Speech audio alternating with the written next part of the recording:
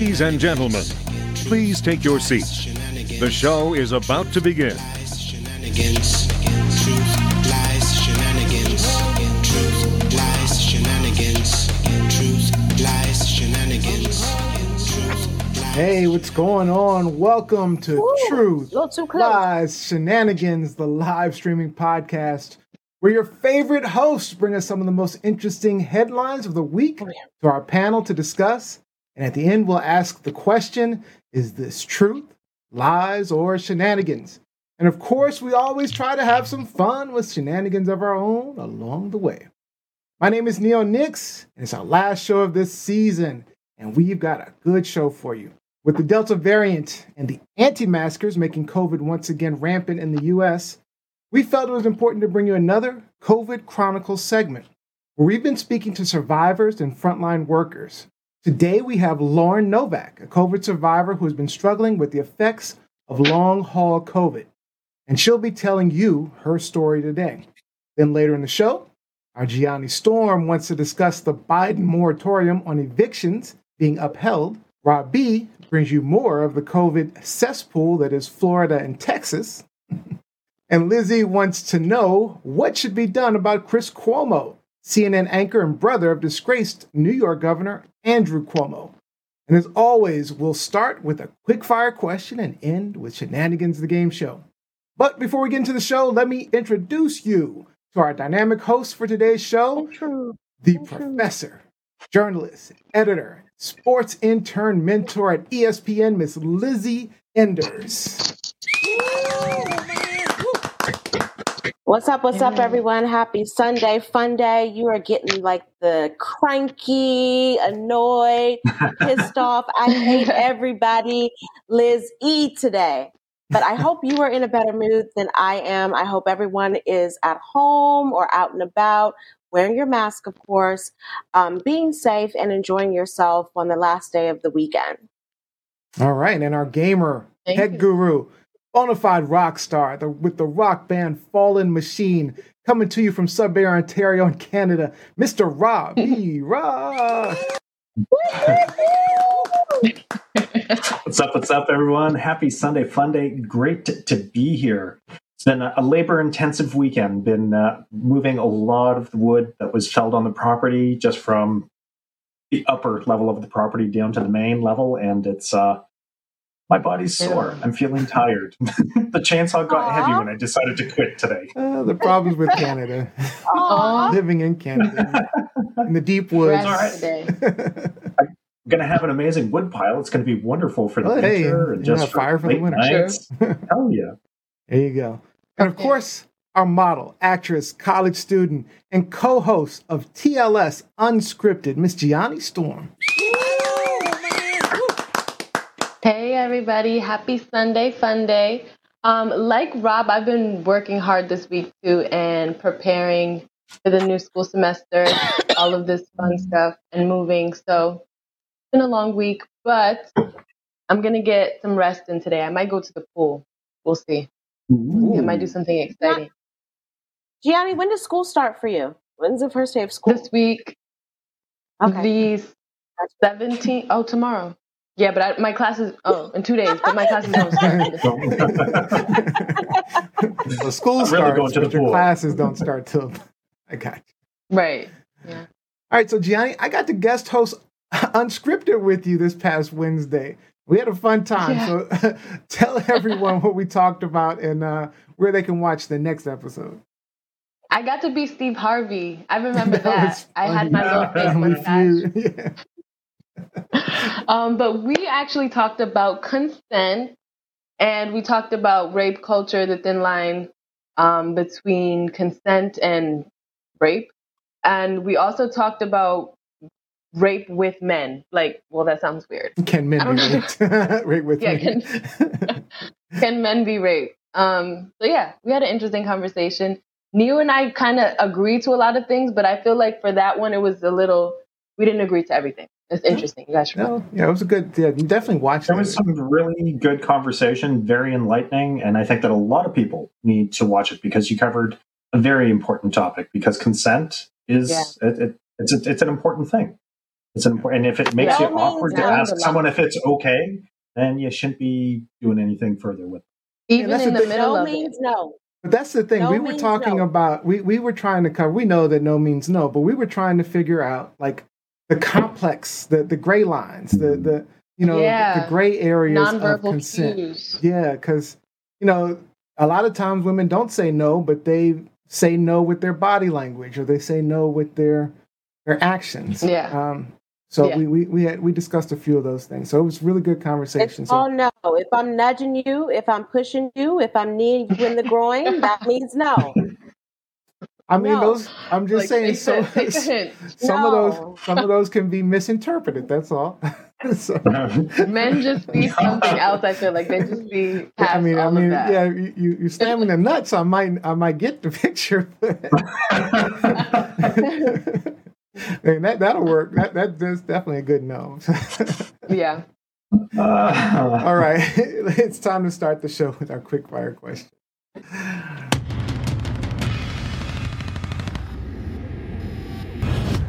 All right, so just before the rap group Wu-Tang concert with the Colorado Symphony Orchestra at the famed Red Rocks Amphitheater, group member, rapper, and actor Method Man debuted his new brand of cannabis called T-Cal, the same name as his 1994 solo album. He named the 3 new strains Sweet Grease, Free-Mac, and Orange Cookie Kush. So my question, if you had your own line of weed, what would you call it, Robbie Rock? We will R-O-K-U. R-O-K-U. Okay, Rock. Lizzie, what are you calling your weed? I mean, a long name. Since Meth and I have a history, since we go way back to the days of, swapping lips at the Soul Train Awards after party in 1996, I'm gonna call my weed Lizzie Woo. Lizzie Woo. Cute. Lizzie Woo. All right, Gianni That's Storm. Cute. That is cute. Mine is Storm Kush. Has a ring. Storm Kush. All right. Storm Kush. Mine's pretty straightforward. I just say no, because y'all know I don't mess with none of that stuff. I'd rather be high on life. I'd rather be on high. I don't mess with it either. I don't smoke. Yeah, circumstances. But the question was, I don't smoke. I don't drink. I don't do none of it. Exactly. And if I was, I have friends in Colorado who are making a killing off of weed dispensaries. Mm-hmm. In the beginning, when they started this process, I would joke with them and be like, "You're nothing but a drug dealer." But at this point, they're no different from a pharmaceutical company. Mm-hmm. They're no different from a pharmaceutical company. So, I mean, if I had the opportunity, I'm anti-weed. I think it's gross. I think it stinks. Yeah, it does stink. It fucks your voice up. But I realized I think skunk smells better. Actually. It offers comfort to a lot of people in certain situations. So if I had the opportunity to open up a dispensary to make some money, it would be Lizzie Woo. I still wouldn't open that. I'm not advocating. But I got to be honest, much like alcohol, cigarettes, and vaping, I'm concerned about the messages to our youth. If you look at like the advertising, like he's using cartoon figures in this image here of him, and he's naming it Orange Cookie Kush. Definitely creative and very appealing to teens and preteens. So are we going a little too far with the cannabis craze and delegalization? I'll start with Robbie. No. These are just names, man. It's like, really, I have no opinion on celebrities endorsing cannabis any more than I have an opinion on celebrities endorsing alcohol, food, or clothing brands. Because at the end of the day, they're endorsing a product. And if it's a product that aligns with you, if you are okay with that ethically, then, go for it. The shirt, I mean, this is Wu-Tang. They've been embracing this it looks like street art. So, and if, these are just the names that you've looked at. If you go into a dispensary and start looking at the actual names that are out there, this kind of falls in line with everything else that's out there. You have to distinguish yourself from everybody else's brand, but there's so many names out there. They are crazy. I think they're clever names, and it's cool that he's got TCAL to fall on for himself because that's his. So gotta say it right. The cow. I feel like to play devil's advocate is kind of like when people say gay, like homosexual or gay culture, and that's being pushed on people's children. I can understand that because it is marketing at the end of the day. So if you don't like it, like for example, Neo, like my mom, she hated anything marijuana, drugs, pills, alcohol, anything, any type of poison. So yeah, she would hate that too. So it kind of depends. If the majority is saying it's not affecting our youth, rather than the minority, then I think that matters. Like majority rules, Neo. Sorry. Lizzie, what are you thinking? I think that we all need to get a clue and recognize what's going on around us. Our youth are not smoking weed, buying weed because Method Man decided to put a cartoon character on his T-shirt and say, "To cow."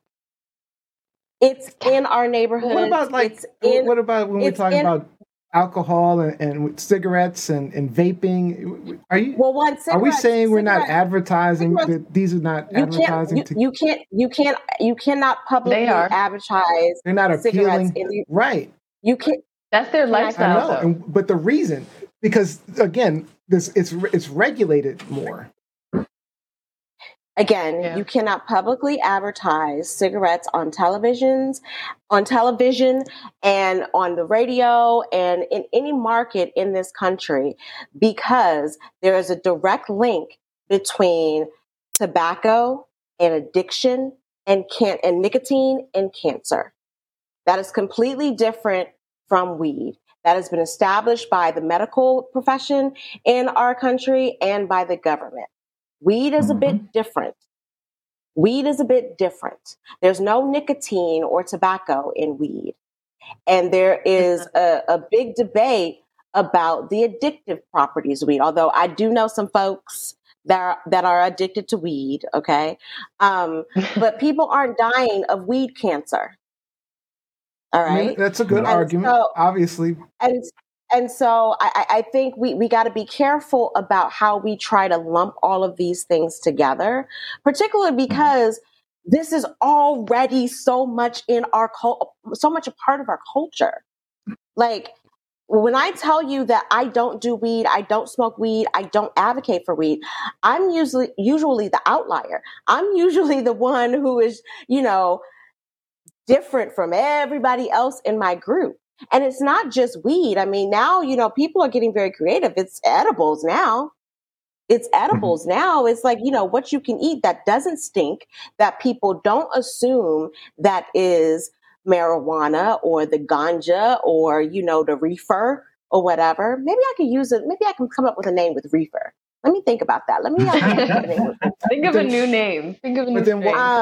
But we have alcohol that's regulated, right? So because of age restrictions, I understand the cancer connection between cigarettes, but it's still regulated. We have different, of course, drugs I'm talking prescription drugs that are regulated. And so, there are certain requirements, particularly for branding and advertising towards children, for all of those things, except for weed right now. And the only reason is because it's not fully regulated yet. And the main reason for that is because the federal government, it's still illegal as far as the federal government is concerned in the U.S. So therefore, they can't create regulations for something that's already illegal. So I think we're allowing a little leeway because of that. I mean, I think at this point, there are probably over 20 states where it is legal, to buy certain amounts of marijuana. They don't want you, selling pounds and pounds. Not legal. Or whatever. Illegal. It's not illegal in those states. Decriminalized. It's not illegal. It's not legal. It's legal in Colorado to smoke marijuana. For medical purposes. No. For more than medical purposes. For more than and has been for years. And now you just, without asinine statement, you made me forget what I was about to say. So pick up for me, Rob. I'll think of it. Yeah. So one thing that I really appreciate about this marketing campaign, if someone is more prone to go to a dispensary and purchase their wares there, you know what you are getting. You're not getting a product that's been laced with any other product. You are getting something that is regulated. Exactly. It ties into the fentanyl conversation that we were having last week. So if you market the product properly, the market will balance out the price eventually. Canada is proof positive of that when the cannabis prices first came out with the legalization, the prices were ridiculous. So anyone that smoked just kind of went, nope. So you're still going to have to seek alternative means to source this product. Yeah. But it's, there's definitely benefits to it, Neo. And if we can have advertising for alcohol, and these are parties, these are, I'm thinking of like the Bud Light commercials and whatnot. It's a college style party. Well, that has greater draw to the teenagers than a cartoon T-shirt. Just saying. Yeah. Also, we have to think about the fact that it makes sense to have people in the Black community take control of this and have businesses that promote this, because one, young Black people are smoking weed, as well as young white people. However, the negative stigma only goes to young Black people. Yeah. I agree. Like think of Trayvon Martin. Trayvon Martin, when he was killed, it was like, oh, he was a thug, he was smoking weed, whatever. However, you get a young white boy in the same situation and the conversation, because it's just weed. Yeah. It's just marijuana. So it makes a difference. It makes a difference. And my thoughts actually is I think the government needs to completely make it legal and better regulated. That's my thought. But Jacqueline Robinson says cigarettes are regulated. There's a pipe and tobacco store in Cleveland Park that sells CBD as well as bongs, hookahs, and paraphernalia. You can buy and grow weed in DC, but you have to have over a certain. But if you have over a certain amount, like a whole brick, considered possession with the intent to distribute. Yeah. So, yeah. All right. Oh my God. So that was good. Quick fire. Lizzie Woo. Let me look that up. Let me look that up. Lizzie Woo. I like that one, Lizzie. Actually, Woo. I really like that. Lizzie Woo. No, not that I wouldn't buy it, but I could see people. I wouldn't buy my own product either. But supply and demand. Supply and demand. All right. I'd smoke your stuff if you could get it across the border. All right, if y'all let me in, Rob. If y'all let me in. All right, we'll get to some more interesting headlines from our host a little bit later in the show. But right now, it's time for our COVID Chronicles. Now, I don't know if you heard about Heidi. I think her name is Heidi Farrer. She's a Hollywood screenwriter. She did for Dawson's Creek. And she was dealing with post-COVID symptoms for about 13 months before she tragically took her life. And then there was actor Nick Cordero, who had a long battle with COVID complications until he ultimately passed away at the age of 41.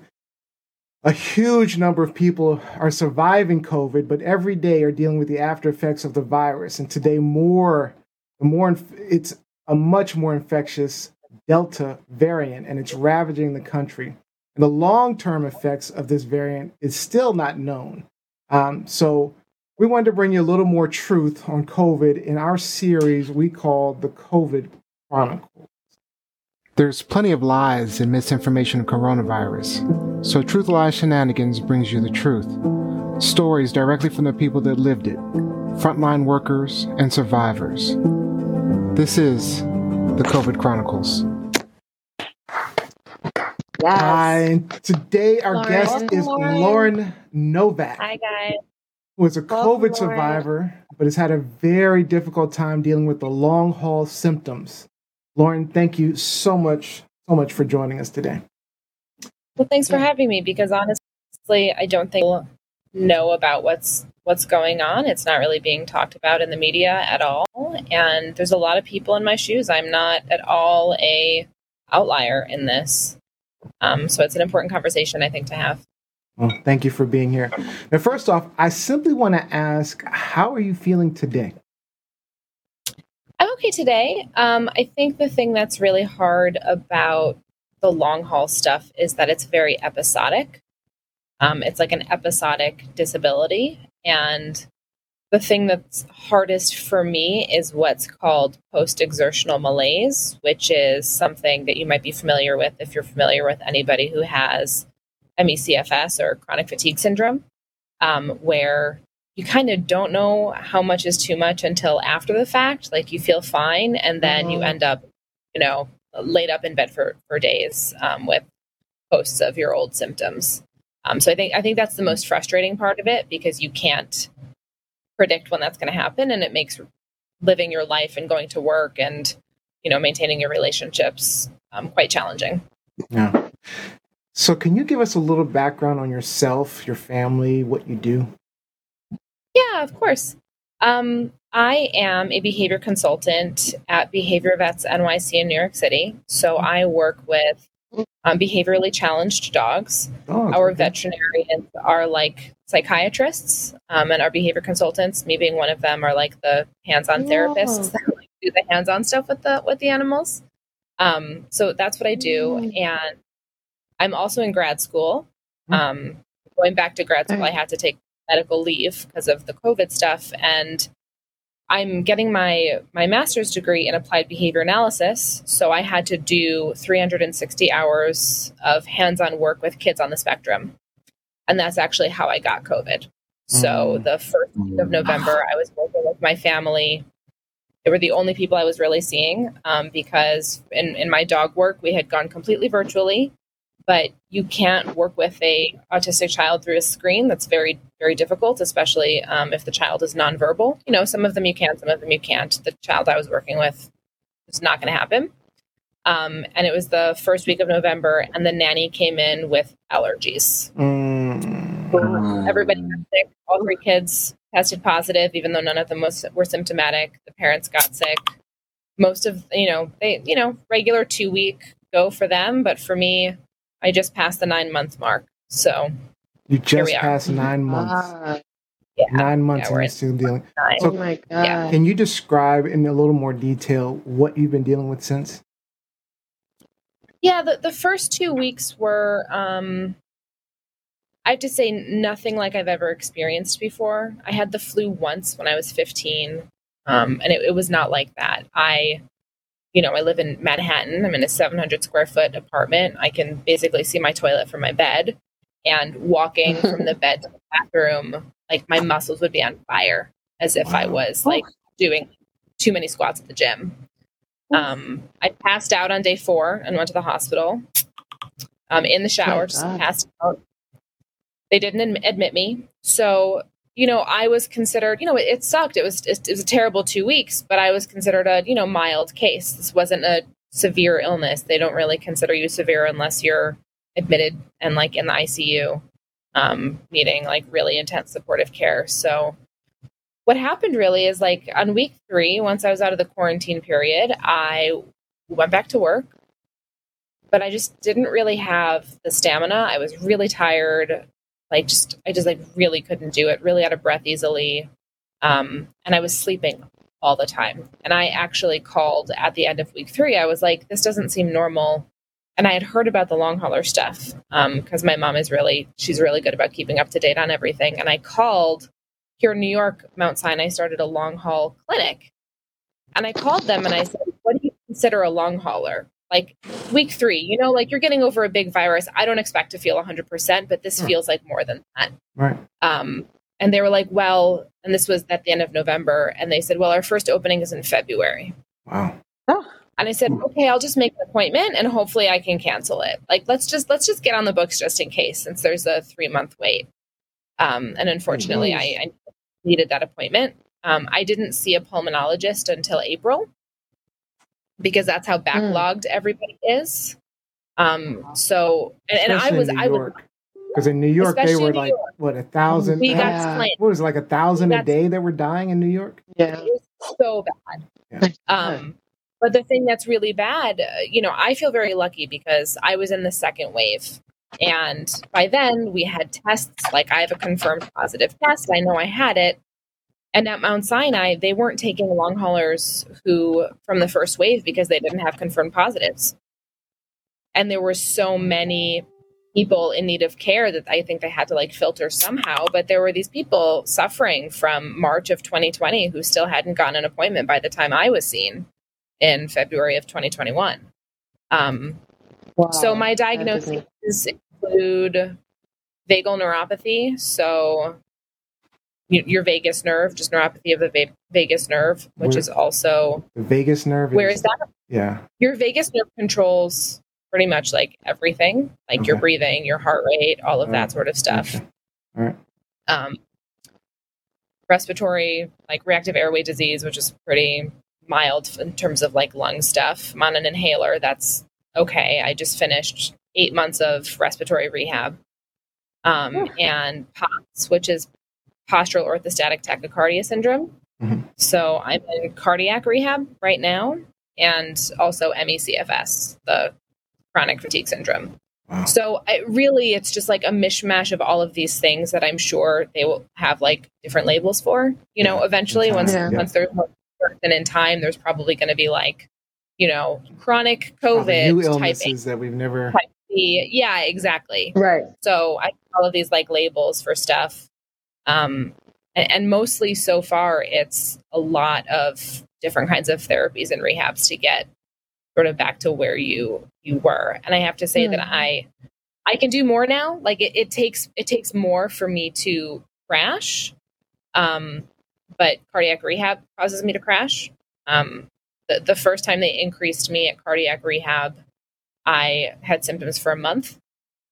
I was in a wedding 2 weeks ago, and I paced myself as much as I could. I mean, I said yes to this wedding before any of us in the United States even knew what COVID was, right? Like this wedding was postponed. But it finally happened, which was really exciting. And it was a very safe wedding because every single person at the wedding was vaccinated. Mm-hmm. So I went. And I drank like 5 liters of water. I didn't drink any alcohol. I sat down whenever I could sit down. I didn't talk to people in the morning. I stayed in my room. I did my breathing exercises. I didn't dance. I did everything I could possibly do. And I woke up the next day with new symptoms that I had never had. Wow. And Monday I slept for 18 hours. Then Tuesday I slept for 16 hours. Like it was like a new personal record, which at this point was very frustrating. Like I'm at month 9 and it should only be better, right? Like I shouldn't be having new symptoms. I shouldn't have a new like personal record for sleeping. Yeah. But yeah, it's been a journey and it's not over. So let me ask. I'm also not. I'm sorry. Is this because are you feeling this way? Do they know that it's because COVID ravaged your lungs specifically, or did it attack other parts of your body, other parts of your immune system? Excellent question. So I do not have any permanent organ damage.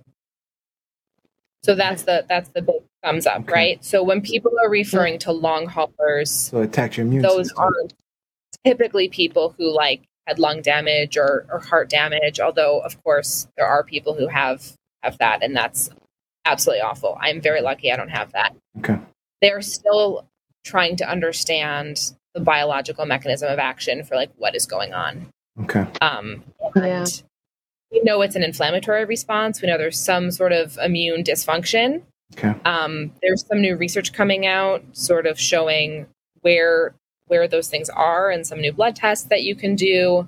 But we're at the very nascent stages of understanding what's sort of going on here. Yeah. And so the thought process so far has been very much like really, really stupid, slow rehabilitation and sort of teaching your body how to cope under these new conditions to hopefully get back to where you used to be. And I just don't think we have enough information at this point to say exactly what it is. There's lots of great theories. I'm sure they're probably all right? And again, back to the chronic COVID type A, type B, type C, that's what I think we're going to see in the future. Okay. And hopefully some really good drugs to clean up the immune system or get it working again or what have you. Are you vaccinated right currently? now? Yes. Okay. Yes, sir. I'm vaccinated, and I'm like thinking about going into the pharmacy and begging for round 3 because they just approved it for people who are severely immunocompromised. And I know long haulers are considered like mildly immunocompromised. And I want to be like, don't you have enough for me? Can I have the third one? You know? Yeah. So Johnny, you have a question? Johnny Storm? Yeah, I wanted to ask if you personally dealt with any like mental health symptoms or any mental health situations. I'm sure you have, but how have you gotten through that? If you that's have? Really good. That's a really good question. There is a really lovely support group by Body Politic. There's a whole Slack channel, and there's even one of the pages on that Slack channel is a mental health resource page because it really is rough. For me, I cannot even describe what the fatigue is like with this. And part of the silver lining of the fatigue being so bad is not having enough energy to be anxious and not having enough energy to be sad. I mean, especially in the beginning, I was really, really, really sick. I couldn't even watch Netflix. Like when I was awake, it was enough to stare at the ceiling. I wasn't bored and I wasn't anxious. And if you know me, like I'm on antidepressants. I definitely am a go. I'm your typical type A+ New Yorker who like is go. And we have an anxiety edge. Definitely one of those people. I have never been less anxious in my life because I'm like too tired to be anxious, which is I've actually learned from this. That's sort of been the silver lining. My struggles mentally have been with expecting to be at a certain place in recovery at a certain time and not getting there. So my expectation of cardiac rehab was that I would be pretty much done by now. Yeah. And I had to take a leave of absence from school, which you can only do for 2 semesters. All I have left is my thesis. But at the beginning of this, my brain was so bad. I definitely fell into the category of someone who I joked and called it like COVID dementia because I like would forget words. I couldn't put a sentence together. I couldn't understand an email. I've heard that a lot from people. My colleagues, they would like call me and be like, "Are you okay?" And I'm like, "What do you mean?" And they're like, "Your email doesn't make any sense."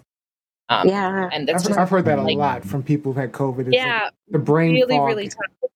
The brain fog is it's so bad. I couldn't. Here's a good example. I couldn't navigate the vaccine website. I had to have my friend like literally like on the phone with me and be like, point here, click here. Like I couldn't like process new information. Yeah. But in terms of mental health struggles, almost every COVID person that I've spoken to said there's just some weird brain fog. Strange. Which that's really a challenge because, if my body isn't there yet, we're all working from home. As long as I can sit in front of my computer and be productive and get some stuff done and contribute to the world and contribute, to my teammates and to work and all of that, like I can deal. Life. Yes. Not being able to do that at 33 is really scary. And I think in terms of mental health, like I just passed month 9 and my expectations from cardiac rehab was by the end of the summer, I'm going to be like back to full time at work. I'll go back to school. Like I'm going to be there because they said to me, they're like, listen, the people who get through this faster are the ones who listen to us. They do their rehab outside of, I go Mondays and Wednesdays and you got to go to the gym and I'm on my recumbent bike and I do it and I even told them, I'm like, if you say 5 times a day, tell me I'm not 5 times a day, 5 times a week. Tell me what the maximum is. Because if you say 5 times a week, I'll go 10 times. You do whatever it takes. That's right. Exactly. And I'm not there yet. And that's been really, really hard. I actually have to take a leave of absence from work now because I keep crushing so hard rehab and from attempting to do life stuff. I haven't even announced this at work yet. I mean, management knows, but my colleagues don't. Yeah. I'm just at a point where, listen, I'm so lucky in that work has been so accommodating for me, and that's rare. They've switched me from being like client centered to really project based. Mm-hmm. So I've been able to like work as I can. I just feel so bad because I do have clients. I cancel on them all the time. I have to reschedule on them all the time because I can't predict when I'm going to crash and when I'm not going to crash. And, now they're saying I have another 7 cardiac rehab. And I'm like, I can't just keep canceling on people like that. And you're also only allowed to take 2 semesters off from school. So I have to go back. I have to go back and do thesis now. Is that the school policy, or is that like a national policy, or just the school policy? No, that's school policy. And I think they should adjust that. They should make an exception. They probably could. I honestly don't have the energy to like. I legitimately don't have the energy to like go through the channels and fight it. I just like fight it, right? Right. So I'm gonna take a leave from work and try to finish school. And we should talk about bureaucracy because cardiac rehab, not covered by insurance. Like when that was going to be one of my questions. That's horrible. What? That was going to be one of my questions. It's for POTS and dysautonomia, which are not new diagnoses, but because it's related to COVID, no insurance company will cover it. Like basically when I signed up for it, and it's, I had to go to 2 cardiologists to get like specially admitted into the program. It's through Mount Sinai. Like this isn't some off the wall hole, I'm not going to some crazy experimental thing. This is like evidence-based rehab. And they were like, just so you know, insurance doesn't cover this. And I'm like, you mean my insurance? And they're like, no, we're not even submitting it to any insurance because insurance just denies. So I hope you can afford it and save your receipts. That's horrible. And if I wasn't married, if I didn't have a husband who could like support me through all of this, I don't think I would do. I'm in a very, very privileged position. Like I don't know what people are doing if they're not as lucky as I am with that support system. Yeah. And these are things I think that people need to hear. The people who are so frivolous or who think that, it's not a big deal. It affects so many different aspects of your life. Even if you get it, but you survive, or if you get it and you didn't die, because that's the thing. Like everyone thinks, okay, COVID, death. COVID. No, there is a huge in between. Yeah. There's a huge middle ground that a lot of folks don't talk about. And so before Neo even gets to the audience questions, I wanted to ask you about what is rehab? Like, what are you doing in rehab? Let me just get one comment in before. I just want to read Karen Andrew Thompson. She said, I talked with a friend this past weekend who had COVID, and he talks about the brain fog. Brain fog. He says the only docs that understand are the hospital doctors and nurses, but not his primary care doctors. Wow. Or probably not even his family, the people around him. Yeah. They don't understand that either. Yeah. I got to say, I'm going to admit to something, because one of my, I'm not going to say who, but one of the people that I said they had COVID and started having brain fog and was acting weird, I thought that they were just acting weird, like, oh, that's just my COVID brain fog. And then I started to realize, I thought they were just playing around, because the way they were acting, like, I just can't think that through. I can't think it through. And then as I kept hearing more and more people saying that they have this brain fog, I'm like, now I get it. And so now when I'm seeing this person still having the brain fog, I'm like, I get it. Understanding. Yeah. It's knowledge is important. But go ahead, Lauren. Yeah. Thank you, Lauren. Lizzie's question. So, I know. I think that's an important thing to bring up too. And when you talk about primary care physicians, again, I'm in the second wave, so I had the benefit of not being those first wave sufferers who were going to their doctors and being like, I'm experiencing X, Y, and Z, and being told, oh, you have anxiety, go take a Xanax. Right? Which is what everybody experienced in the first wave. And we didn't really know that this was a thing yet. And so I think that's why the support groups were formed. But to talk about rehab and Lizzie's question, like, what does this all look like? I think I'm really fortunate because I don't even have to deal with my primary care physician. Like, I'm in the Mount Sinai, like, long COVID system. Which is great. And even within that system, my biggest sort of wins have been the doctors outside of that system. So even within the system of, like, this is the long COVID center, Wow. they also still don't know what they're doing, but they will listen to you and they'll try things, and, you know, they're learning as they go.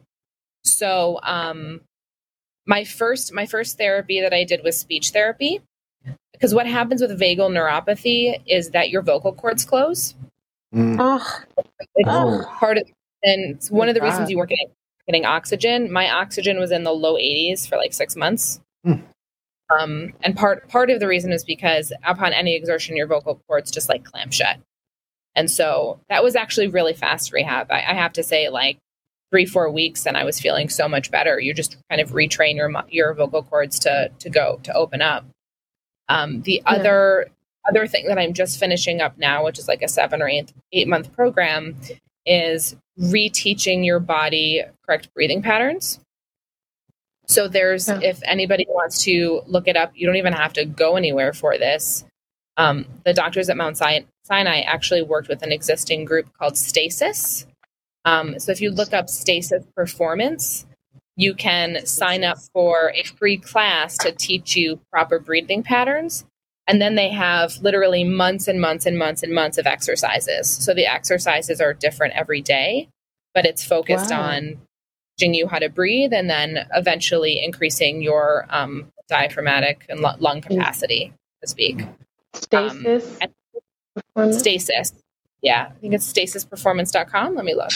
Yeah, very easy to find. I went to Stasis Performance right away, and there was a nice pop-up. The app is coming soon. Yeah, but they're great. So if anybody had COVID, is having trouble with breathing, that's something that anybody can just go on and start that process themselves.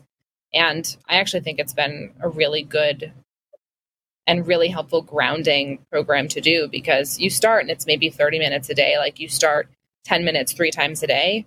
And the breathing work I do now, it takes 2 hours. Wow. So you really, I spend all my day doing rehab exercises, honestly.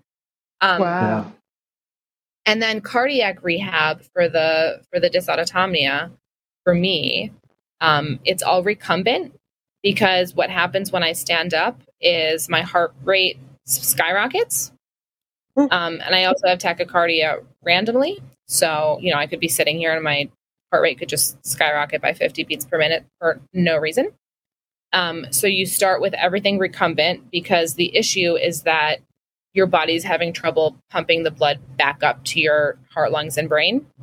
And that results in a lot of dizziness, sometimes fainting. Certainly, I don't think it helps with the brain fog if you're like blood flow. Your brain is not, it's not right.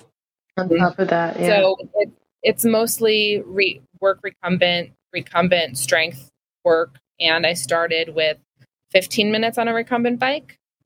I'm 11 weeks in and I'm up to 20 minutes. Wow.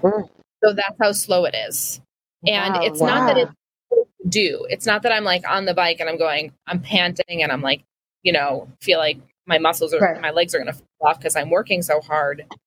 It's that, when they pushed me from the first time from 15 minutes to 18 minutes, I was symptomatic for a month. So it's not that it's so hard to do. It's that it's the after effect. And it's so when you're in cardiac rehab, because your immune system's still responding. It's still responding and reacting. What we think is happening, or what the researchers think is happening, is that like whatever's happening in the immune system is happening in the endothelium, which is the lining of your blood vessels. So once you get things going, things get sort of kicked up. That's one of the current hypotheses. But that's the thing that's so difficult about the post-exertional malaise, and why I think the best term of explaining long haul symptoms is that it's an episodic disability. Is I could be here talking to you today and I could be fine. I got up really early this morning and I had a 4-hour training session in the park with a dog. I can already hear my throat going. I don't know if I'm going to be okay tomorrow. I don't know if this was too much. And so in the beginning, when you're learning how to pace and it's like, okay, I can be on the computer for 30 minutes and then I have to lie down for 20 minutes. Like you learn what you can do and what is and isn't enough. But at a certain point, you have to start sort of living your life a little bit more. And it can be really hard to quantify what is too much until it's too late. And so that's the journey. And I think, tying the mental health stuff back into it, not all my friends get it. I bet. Not everybody that I know gets it. Like very, very close friends get it because they're lovely and they're there for me. But, my friends that I like see to have fun with or whatnot, I was talking to someone the other day and I was like, yeah, I saw my cardiologist today and they want me to go on disability. And he looked at me and he's like, really? I'm like, is that an appropriate response to me saying, like you're crazy or something? But, they don't understand. It's one of those, I don't want to say silent, one of those invisible illnesses, right? I'm not in a wheelchair. I'm not hobbling around on a cast. Right. Like, I look fine. Right. So, and you look healthy. You look healthy. Yeah. I look so much better than I used to. And frankly, I sometimes question if I'm insane. Like when I have bad days and good days, I feel like my body is gaslighting me because I have days where I got this. I could totally do thesis. Why am I going to take time off of work? I could totally do it all. I absolutely can't. If I tried to do that, I'd be back in bed for 18 hours. But let's get a like you feel like that sometimes. Yeah, questions. I'm going to stop talking. No, you're fine. You're fine. Let me get a question in from Rob B. before we run out of time. Yeah, just thank you for sharing all of these details about your journey. And I guess my question is, with all of these symptoms and effects, how has your family role changed since everything started? That's a really tough one. And that's tough because when you're in a partnership, it's really supposed to be give and take. And right now, I really feel like it's all take. And I'll be honest, there are times that I do things and I know I'm going to crash afterwards. But I'm just like, if I don't do this, like, it's just not like, I have to do this for my husband. I have to support him in this way, especially, my husband has an air conditioning business. It's been a brutal summer. He, of course, all of us, I'm not the only person going through stuff. He's going through stuff too. And, we're actually in the middle of a bathroom renovation that was supposed to be done. And we're living without a bathroom right now. So, I push myself sometimes because I want to support my husband and I love him. And he's been wonderful. And have we had talks about it? Yeah, I was terrified that he was going to resent me. And, I'm like having a really hard time with all of this. And I think he sees how hard I'm working on this. Like he sees how hard I'm working to try to get better. And he also sees that I physically can't get out of bed for 18 hours. Wow. He knows that it's not. Sees it all. It's not like I'm not like making this up. And he knows me very well. Like he knows that I'm not the kind of person who's just like going to milk it. I want to be out there doing stuff. I want to be, walking the dog. I want to be, I want to be doing all of these things. And that's sort of one of the things I said to him when I was like, I really think I have to take time off of work because first of all, there's no way if I don't, there's no way I'm going to be able to be a partner in any aspect. Right. Yeah. Right. But I don't know. I'm lucky because he's so supportive, but that does work against you with your mental health struggle because, you want to be a part of a relationship, not just like a little leech that's like, support me. Thank you. That's a tough feeling to deal with. We're running out of time, unfortunately. I just want to get to some of these comments online. Because we have there's a bunch of questions as well. So I'll get to the comments first. Daria Winter says, the body is fascinating in the way it functions. I wholeheartedly agree. The body is magnificent creation, absolutely fascinating. Jose says, COVID scares the shit out of me. Totally different lifestyle, a complete overhaul. Olivia says, this story is why I'm so frustrated with the government or regular people that talk about the death numbers. Death numbers are not the only thing. Let's talk about people living with COVID. Those are the true numbers that continually, Mike Winter also says, it's actually, I think this is a statistic. About 20% of people who get COVID will end up as long haulers. 20%, wow. And wow. I've been waiting for this research to come out, obviously, for 9 months. And we finally now know, unfortunately, that the vaccine doesn't do anything to protect you against becoming a long hauler. Right. So, yeah. You don't want to die. It does an excellent job of protecting against very severe illness and death. But it doesn't, unfortunately, do anything to protect against long COVID. And I think that's been one of my biggest frustrations, is that the conversation is always about, or often about, who has COVID and who died from COVID, right? And not what's been going on in between. And I think this is an important conversation to hear. Like, okay, yeah, you can get it and you can survive, but how well are you living after surviving? Like, what are the long-term effects? And it pains me to sit here and hear you talk about what's been going on. And have they given you a timeline of when could possibly be over? My cardiologist said that on average, it's taking long haulers about 9 months to get through cardiac rehab. And you probably won't be 100%, but you'll be much more functional. So I don't know that there's a timeline to like you're yourself again. I don't know that exists. And I think it also probably differs from person to person. I'm sure there are people who, 6 months after are totally fine. And there's people who, got COVID in March of 2020 who are long haulers who are still suffering. So it really varies.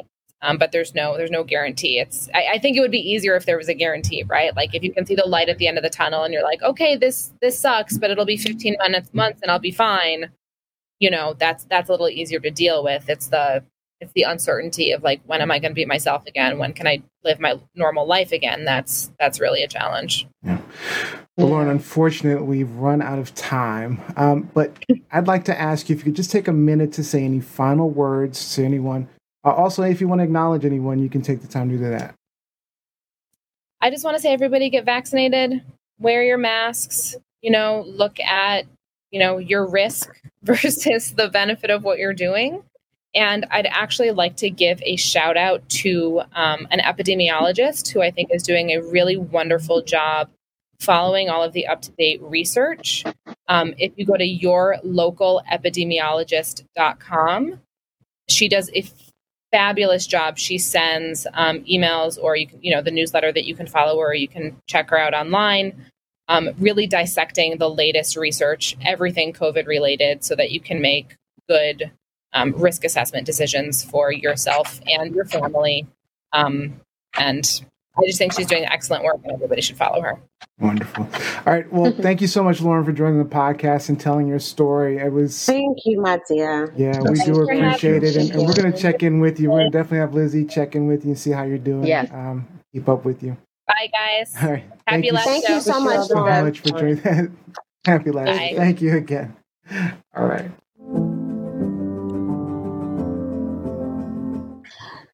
I just hope people are paying attention to this. I just hope people are paying attention to this, because you have a lot of people who feel like, okay, well, the death numbers aren't that bad, or people die every day.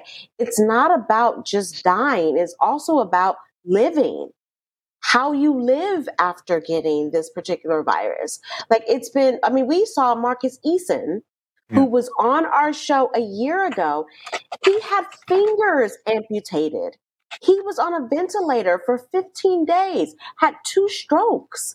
Like, this is no joke, people. This is no joke. Absolutely not. All right. Let's get to our hosts' topics for today. That was a lot. That was wonderful. We actually have more COVID stuff to talk about, so let's get into it. Truth, lies, shenanigans. All right, so let's see what our hosts have for you today. If you've never been to TLS before, each week our hosts bring you headlines and news they want to discuss. That host will tell everybody what's going on. Then our lovely panel will talk about it, sharing their unique points of view on the question, until we see our friend Gingy, who was a little early, And that's when we know time is up. And it's time to hear from you. And we'll take your online comments and questions. And at the very end, we'll check with the panel, see if they think this was truth, lies, or shenanigans. For podcast listeners, you can always join in the conversation live every Sunday, 4 p.m. We stream all major platforms, YouTube, Facebook, Twitter, at TLS Live Show. All right, let's get to it. We're starting with Gianni Storm today. Looks like Biden's moratorium on evictions is moving forward. Tell us what's going on, Gianni. Okay, so a federal judge in D.C. declined to block Joe Biden's moratorium on evictions imposed by the CDC. So the district court judge, Frederick, rejected an effort by a group of property owners to put the moratorium on hold.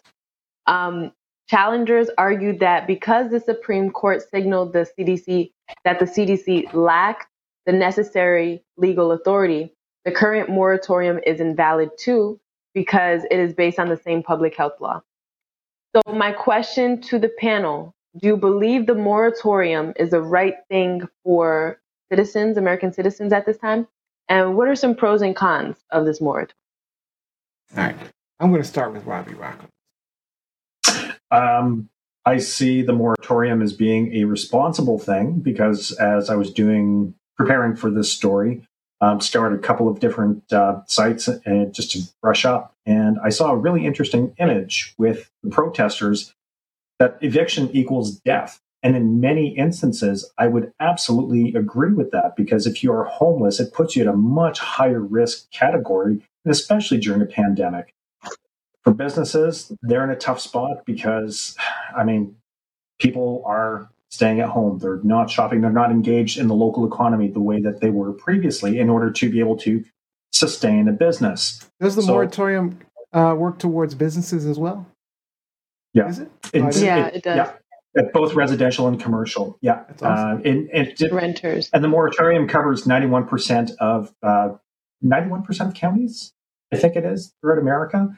And I think some it's 80. states and some states and counties have put their own moratoriums in place just to uphold them. Cons is pretty straightforward. If I'm a business, or if I'm a property owner, then I could be without revenue that I need in order to survive. But there are federal subsidies that are available for that as well. But I know that they're very behind in distributing these funds. This is why people are behind on their rents. It's a tough situation, and it's not easy to get those funds either. It's not easy, but the funds they give you don't really cover much of anything in many cases. Yeah, rent for 3 months back.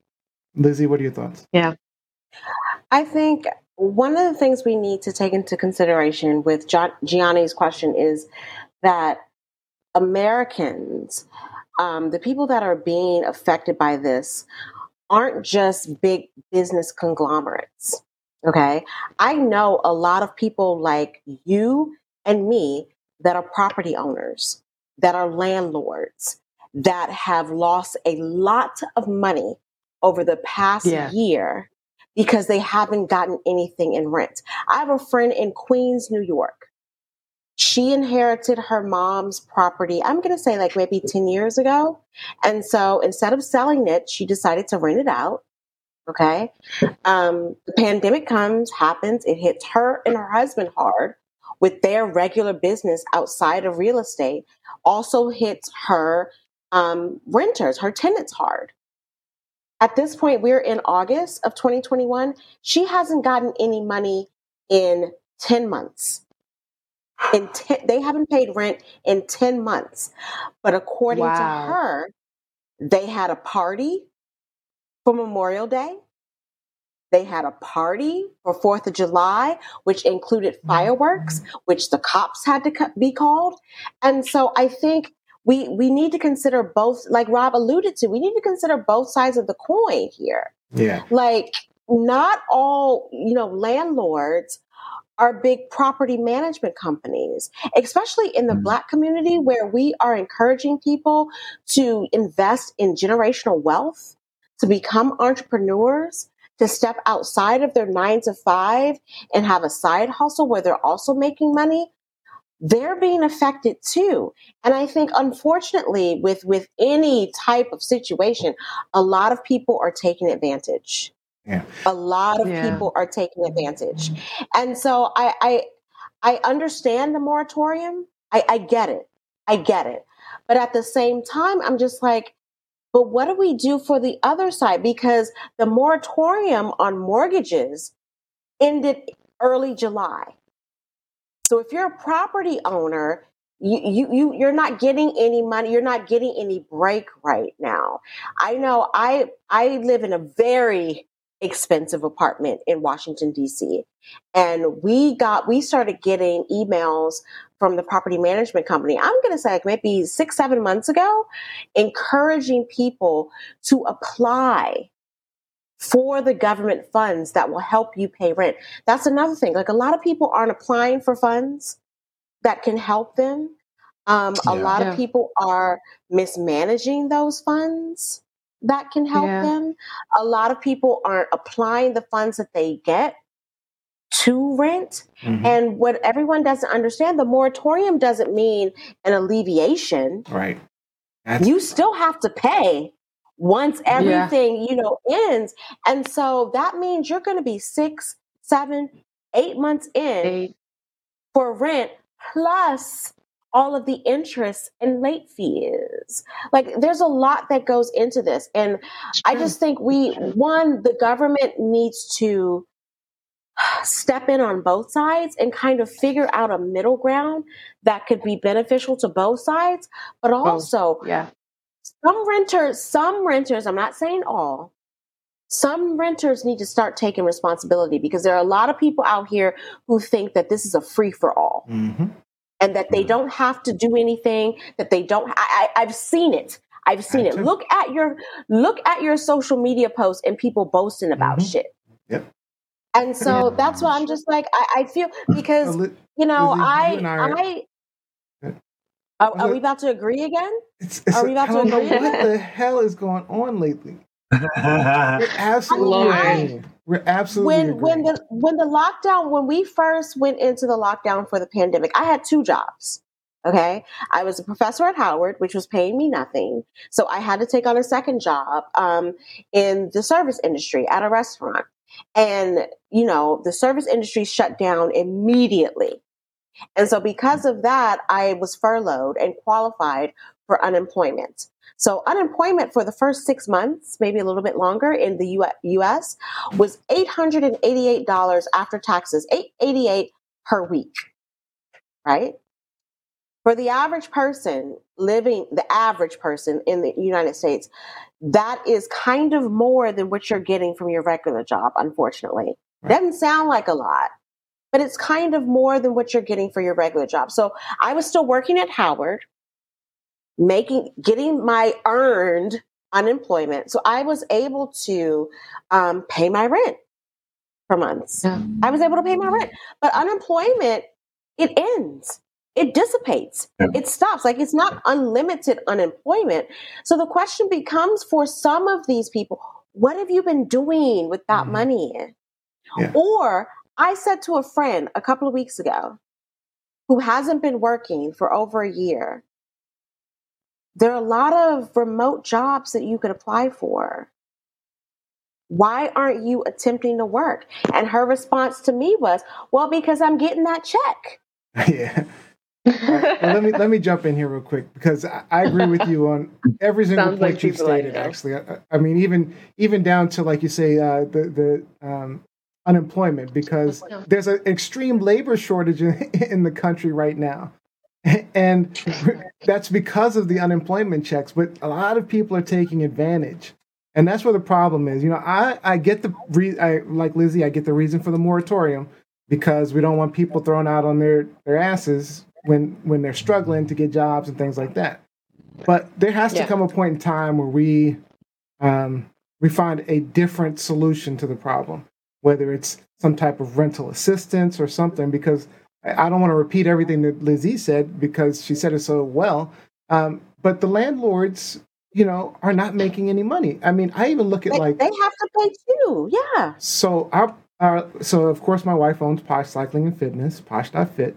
And the only reason we've been able to survive was because the landlord was working with her, right?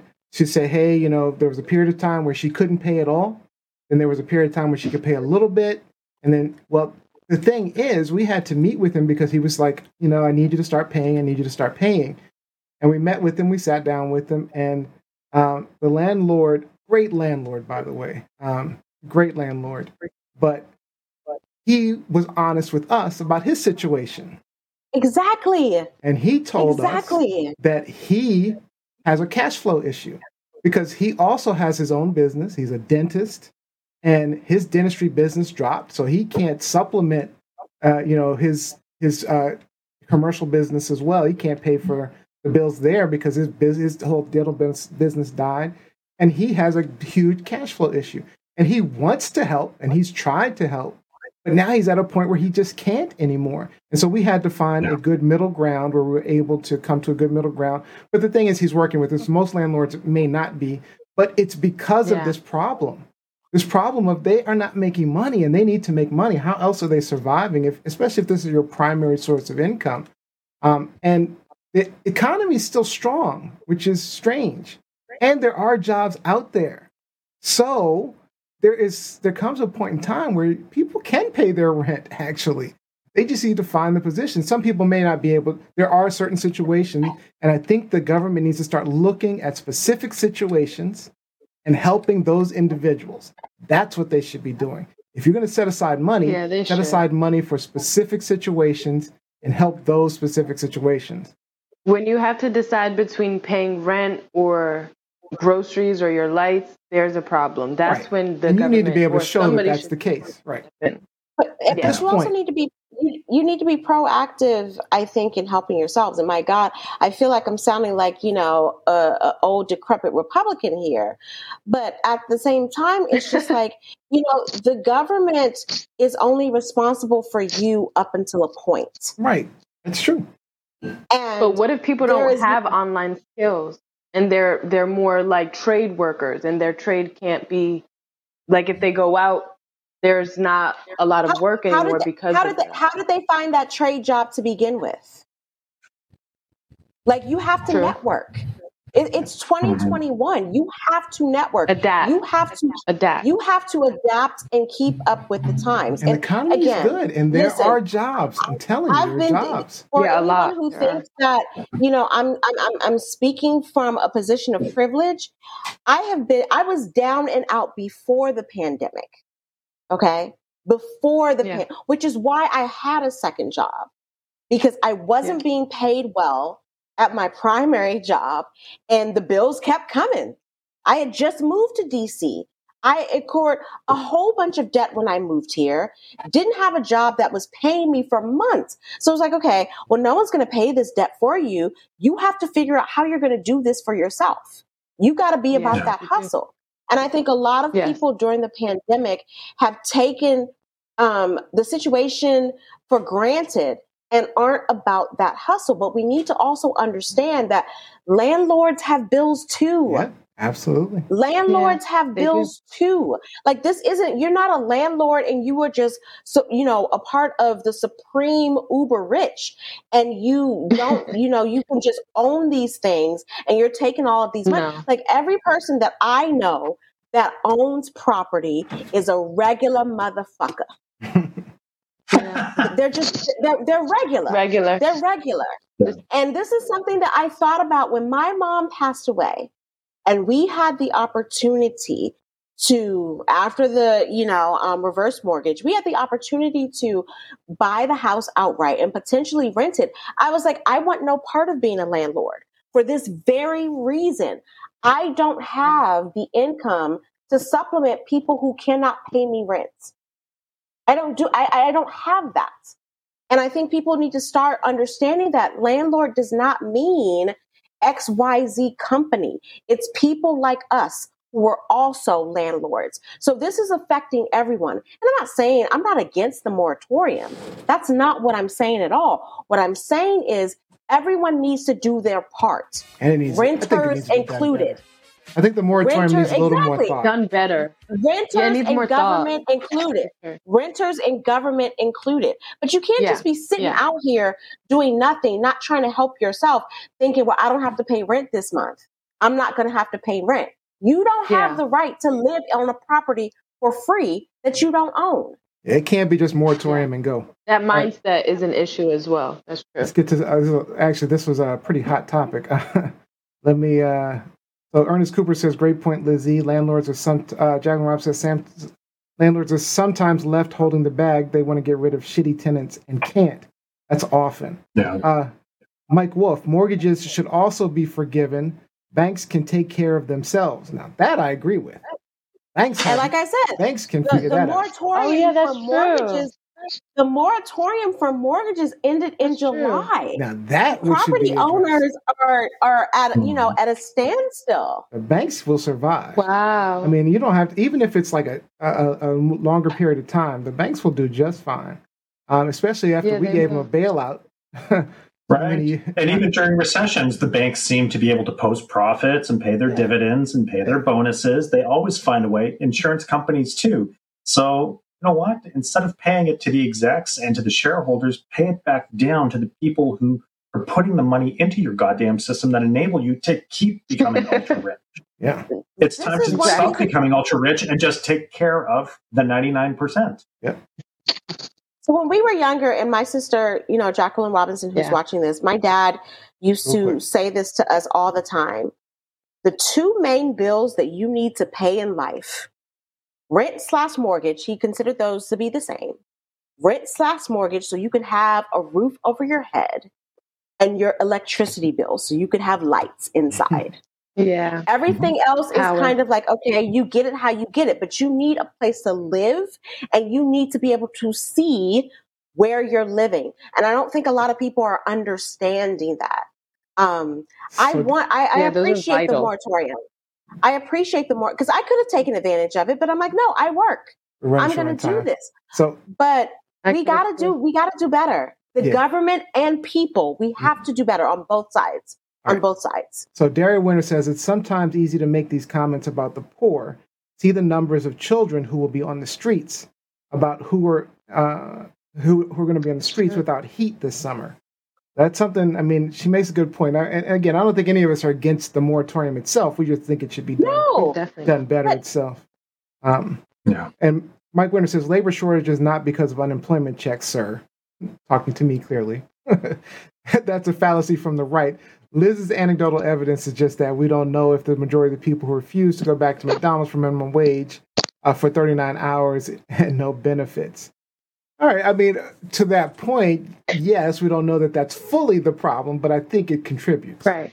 I think it definitely is a contributing factor. And LaToya Blakely also says that I can't judge those who would rather collect unemployment too harshly because most people who do go to work, especially in those perilous times, where going to work means potentially exposing yourself to vulnerable loved ones to COVID, aren't paid enough by these companies to even afford the basic necessities. Worse still, most of these companies can afford to pay people a livable wage and don't. Yeah. All right. Exactly. All right. Let's look for remote jobs, people. There are tons of remote jobs out here. Is truth, lies, or shenanigans? Yeah, there are.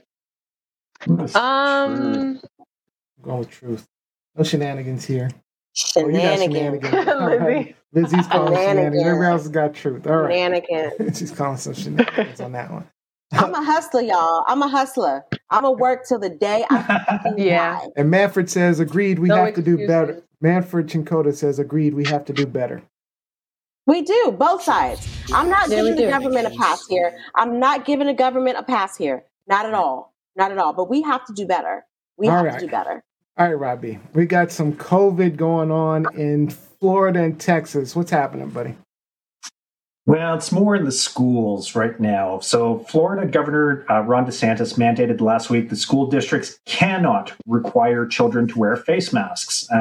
Just a few days into the academic year, though, hundreds of students in Palm Beach County, Florida, have been told to go into quarantine because of COVID-19 cases at their schools. Nearly 700 kids were sent home due to the possible COVID exposure on Tuesday. the first day after school, or the first day of school, followed by 400 on Wednesday, more than 900 on the Thursday, and on Friday, 1,020 in that district. Similarly, in Texas, Republican Governor Greg Abbott said Wednesday that the Texas Disaster Act gives him the power to guide the state through emergencies, and the path forward relies on personal responsibility, not government mandates. So any school, district, public university, or local government official that decides to defy the order will be taken to court. So he said that on Wednesday, and Thursday, well, people started to lawyer up. A number of counties, including Bexar, Dallas, Fort Bend, San Antonio, are going after Abbott, and they have put mask mandates in place. So I want to get your impressions as to these public organizations, these public institutions standing up to the governor's orders and just saying, no, you don't want to mandate it for the state, but for the safety of our employees and our constituents, we're imposing mandates. And they're lawyering up for it. So I want to get your impressions on this. Lizzie? Listen, so you guys know that I am no longer teaching at Howard University, but I still have a lot of friends teaching there, loved ones teaching there, including Daria Winter, who is about, the semester starts in a week. Howard has not mandated vaccinations for everyone, but that went into my reasoning about how I was going to function this semester. There is no way in hell. In my mind, we are not ready to be back in the classroom 100% with vaccinations required on a campus where we have students not only coming from all across the country, but all over the world. And we don't know what they're coming into our country with, onto campus with. And I'm not saying that, to be a xenophobe, because I'm clearly not. I am an anti-give Elizabeth Eleanor Newman a disease, a virus. Okay? Like I don't want any of that. And so it went into my decision, with being able to take a job where I can work from home. The majority of classes at Howard this semester, not just Howard, but with a lot of institutions, universities, schools in the States this semester are in person right away. That bothers me. They are. Yeah. That bothers me. Especially in Florida, where you have a governor who is just like, fuck it. I mean, he's more than just fuck it, though. He's more than he banned you can't require the use of masks. He banned the requirement of masks. He's anti-vax, and the threat even though of their numbers sanctions. are skyrocketing. Even though their numbers are skyrocketing. So props to the teachers, props to the educators for taking a stand, because he's not the one that has to be in close proximity to these students. He's just reaching. I think he's just reaching out to his constituents, the Trumpers and stuff like that, because he knows these damn bans on restrictions of masks is not going to hold up. It's some nonsense. But it's mindset, because they're in the camera telling people one thing, but behind the scenes, being the first to get the vaccination, being the first to get treatment. So I don't understand. You guys are fools if you're following this guy. Props to all of the educators, all of the people who are of sound mind in Florida who are like, no, I'm not putting up with this. Even those are few and far between. Johnny Storm, what do you think? I feel like it's a good idea that the teachers in the schools are standing up. But I feel like that's kind of been happening. Like even in Atlanta, when there were no mandates and no mask requirements, businesses and certain private owners were still requiring it. So I'm not really surprised. I think it's a smart idea, especially with those numbers. That's ridiculous. Yeah, quarantining for sure. What do you think, Robbie? I just feel like we are we're spiraling. We're doing a Benjamin Button. If you will, we're going backwards. With those kids that are on quarantine. Well, I don't understand. Even other GOP countries, other GOP states have, at least said, okay, hey, we're going to figure this out. Let's start getting vaccines. Let's start wearing masks, because they're seeing the numbers go up. Florida and DeSantis just don't care. Same thing in Texas. Doesn't care. And same thing in Texas. Mm-hmm. Same thing in Texas. I'm sorry, were you saying something, Jen? Yeah, Go ahead. You were about to say something? I think I was talking about, it wasn't really about Rob's question, but I remember the article said something that the kids that were quarantined weren't allowed to participate in school, even virtually. So that's right. That was one of the caveats. Wait. So they don't have the proper systems in place. So these kids, no, it's not a consequence. It's that they don't have the supports built into the system. So these kids have been told to quarantine for 2 weeks. They're not allowed to return to in-school education, but virtual education isn't an option that's available to them. So they're falling behind while they're at home because of DeSantis. Horrible. All right, Robbie, did you have 30 seconds? You want to give it to Lizzie? You want to pass it. All right. No, I just wanted to add on to that because with my class of the School of New York Times, I have students all over. And so some of them started school early last week. And I was like, oh, are you guys in person? And the 2 kids from Texas said to me, there is no virtual option. You have to go in there was no virtual option for them, which I was just like, how is that even possible? But it's Texas. Yeah, it's Texas. Olivia says, Lizzie, love the sign. Lizzie, she loves your sign. Jose says, think of the children. LaToya Blakely, she was really, really talking it up this one. So she said, SMMFH. I can understand the level of stupidity that goes. Shaking my motherfucking head. That's what she said. Shaking my motherfucking head. Y'all that don't know. Okay. What Lizzie said. Said, WTF, how the hell does someone this stupid keep getting reelected? He said, I'm loving the defiance, Lizzie. And she's. I've always been pissed off that everyone always talks about the protection or how do we keep the students safe. What about us teachers?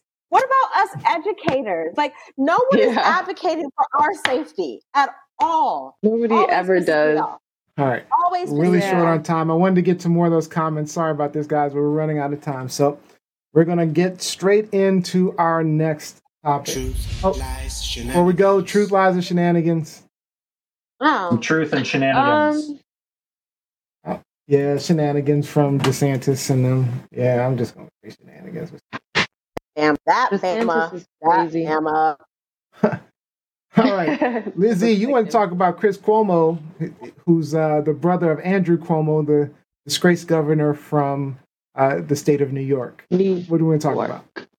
So first of all, disgraced governor from, the state of New York. So this is the second, again, I can't, emphasize this enough. This is the second governor of New York within the past, decade who's been forced out or who has stepped down because of a sex scandal. The first was Elliot Spitzer. He was sleeping with the prostitutes, got caught on tape talking about whatever. Now we have Andrew Cuomo, son of, former, governor of New York, Mario Cuomo, right? But this story is about his brother, Chris, who is an anchor, a TV personality on CNN, and he's been taken to task because of his actions during the investigation.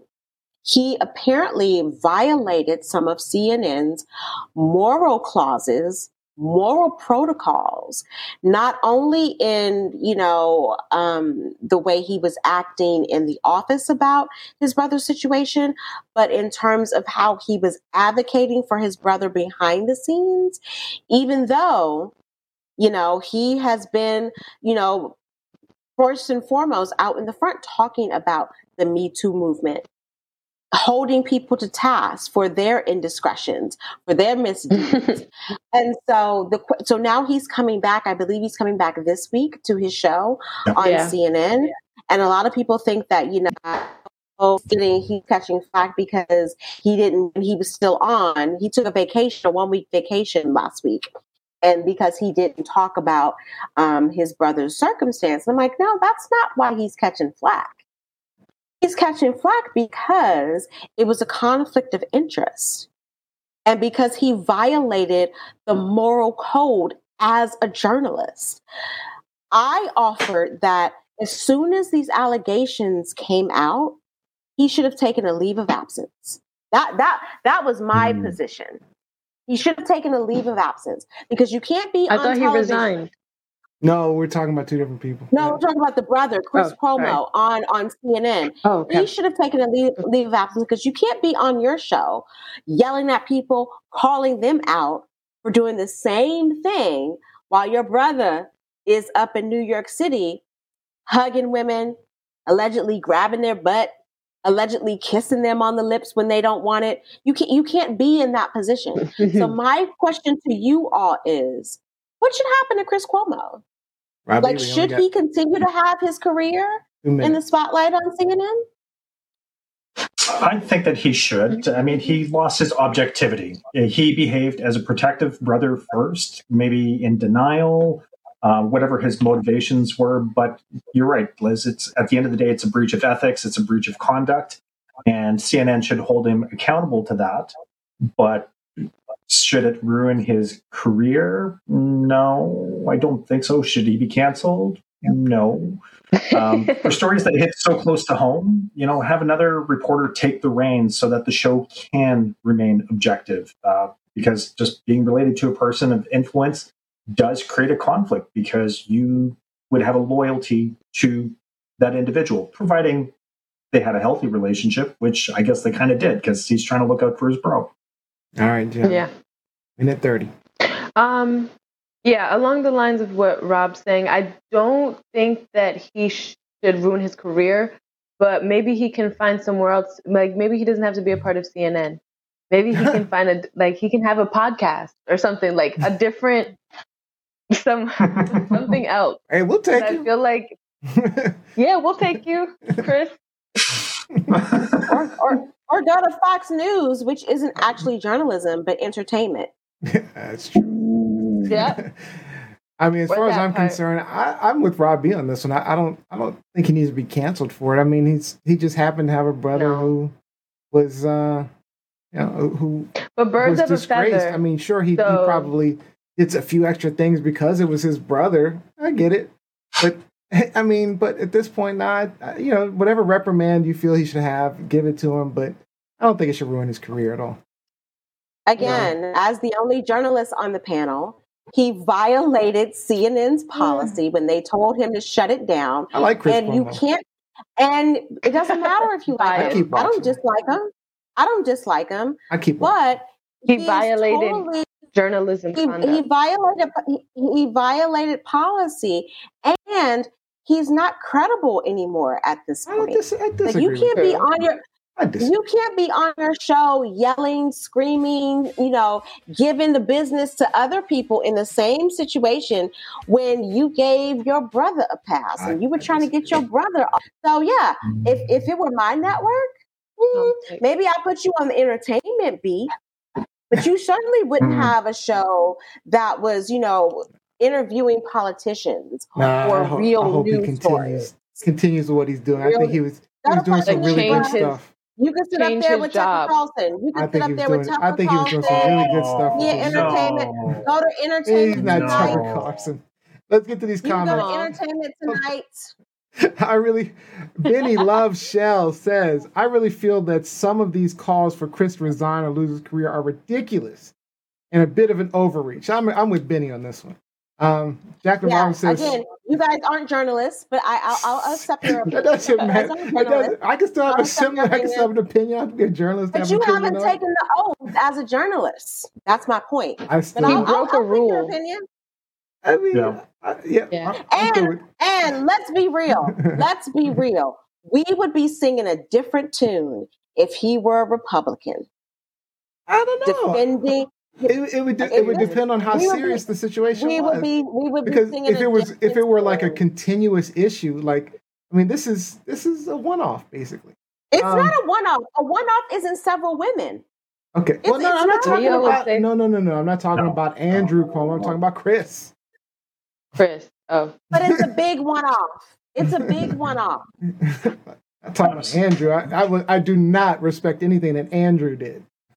I do not condone any of that. Jacqueline Robinson, CNN is notorious for advocating and promoting trash people. Rick Santorum. Look how long it took them to get rid of Santorum. Hello. All right, Olivia says her husband and her Robel wonder how his brother covers the story. Then she Googled it and found his statement, and she laughs. All right, Latoya Blakely also says, "Good point, Rob." All right, that's it for our hot topics. Lies, shenanigans. That was actually a fun one. I wish I had more time for that one because I had some more comments. But let's get into our game show. Let's knock it out. We're gonna keep it short. What was that? Truth, lies, or shenanigans? Oh yeah, come on. Remind me. Yeah, you got to remind me. What was that? I definitely shenanigans.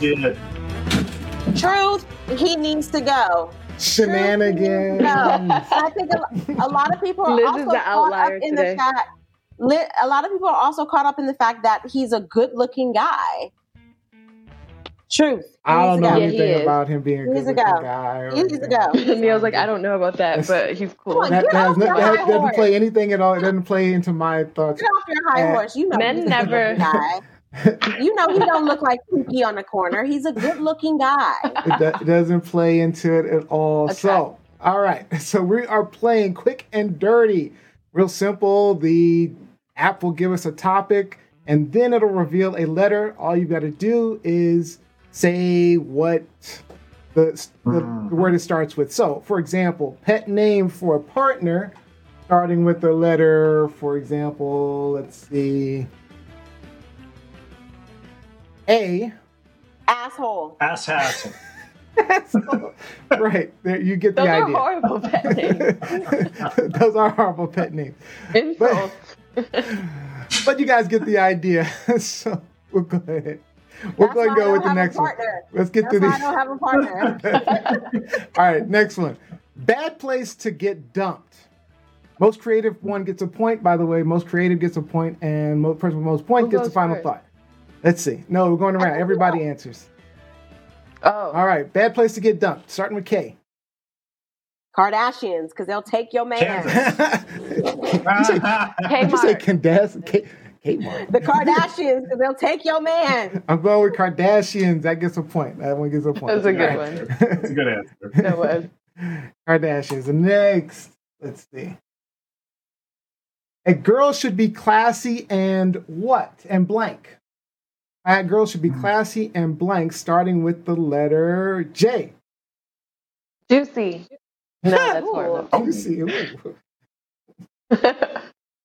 I don't know J words. I guess Juicy gets it then. Juicy. Yeah, what's the J word? What's the J word? Yanni gets a point. Classy and juicy. A girl should be juicy.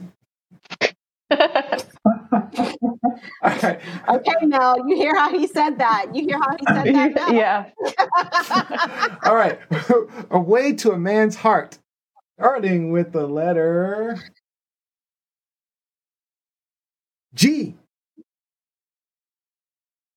Ganja. Ganja. Anybody else? Starting with the letter G-string. Gumbo. Oh, I like G-string. But you know what? That's a whole other conversation. G-string. Do the guys want the G-string or the ganja? Oh, they want weed which one? or they want the other? Can't be both. That's just both. All right, I'm going with G-string. I like G-string better. So, all right, 1 point all the way around. All right, this is for the win. Reason you need a man. Ready? Can we bypass this, please? Yeah, we can bypass it. All right. All right. Ladies don't give a fuck about blank. Starting with the letter O. Orgasms. They don't give a fuck about orgasms. I don't know about that one. That is the biggest lie. OJ. Like orange juice? No, like Orenthal Simpson. O.J. Simpson. OJ. Gianni, got one? Right now, opinion? Orgasm's got it. Huh? That orgasm thing is a lie. That orgasm yeah, thing that's is a lie. Well, it is a myth, right? Wait, you said opinion? Orgasm is a myth, right? Did you say opinion? I'm going with opinions. Yeah. I'm going with opinions. That means Gianni wins the game. Nice. Really? Finally. Rob, Jose said try again. Jose said try again. I'll gladly try again. All right. That's it for the show. Let's get in some shout outs.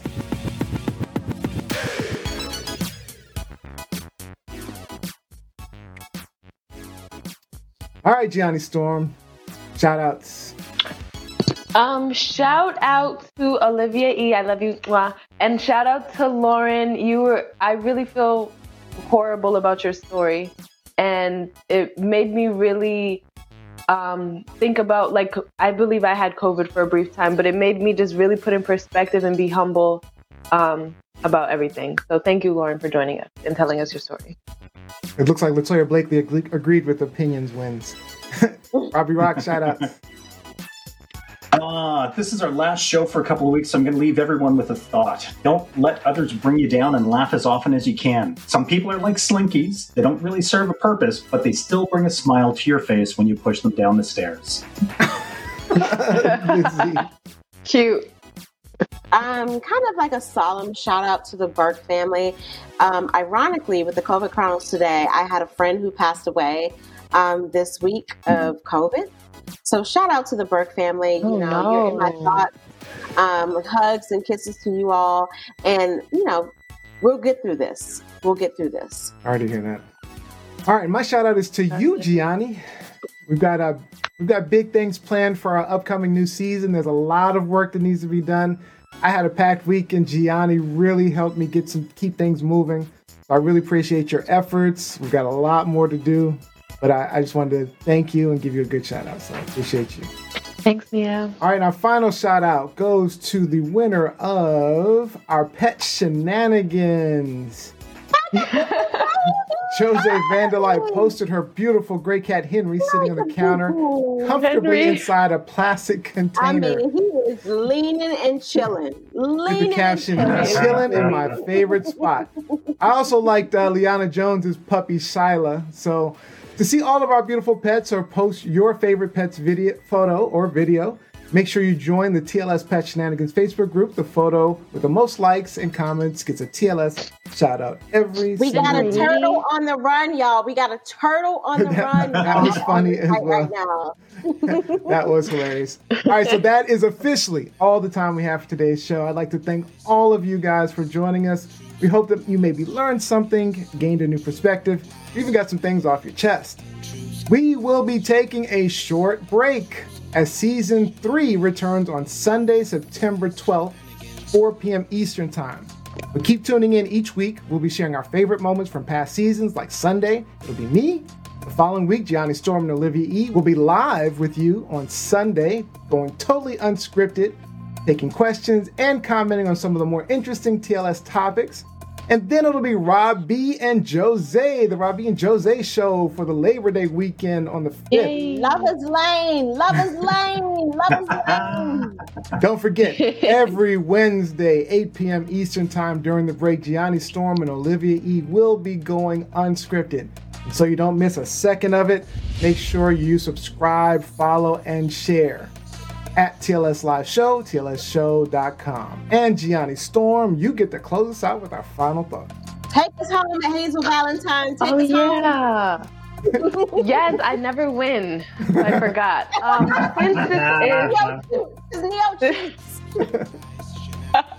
Yes, that part too. But since this is our last episode for the new season, I want to thank every one of the hosts for letting me be on the team. It feels like a family.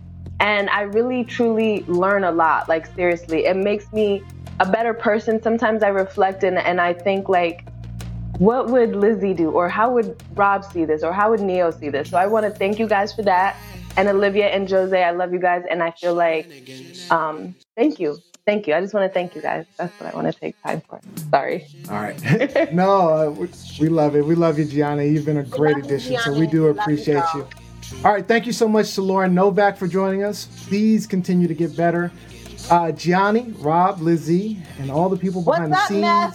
What's Jose, up, man? Olivia. You remember that moment? You remember that moment? Most importantly, thank you for joining us, and we will see you in September. All right, guys.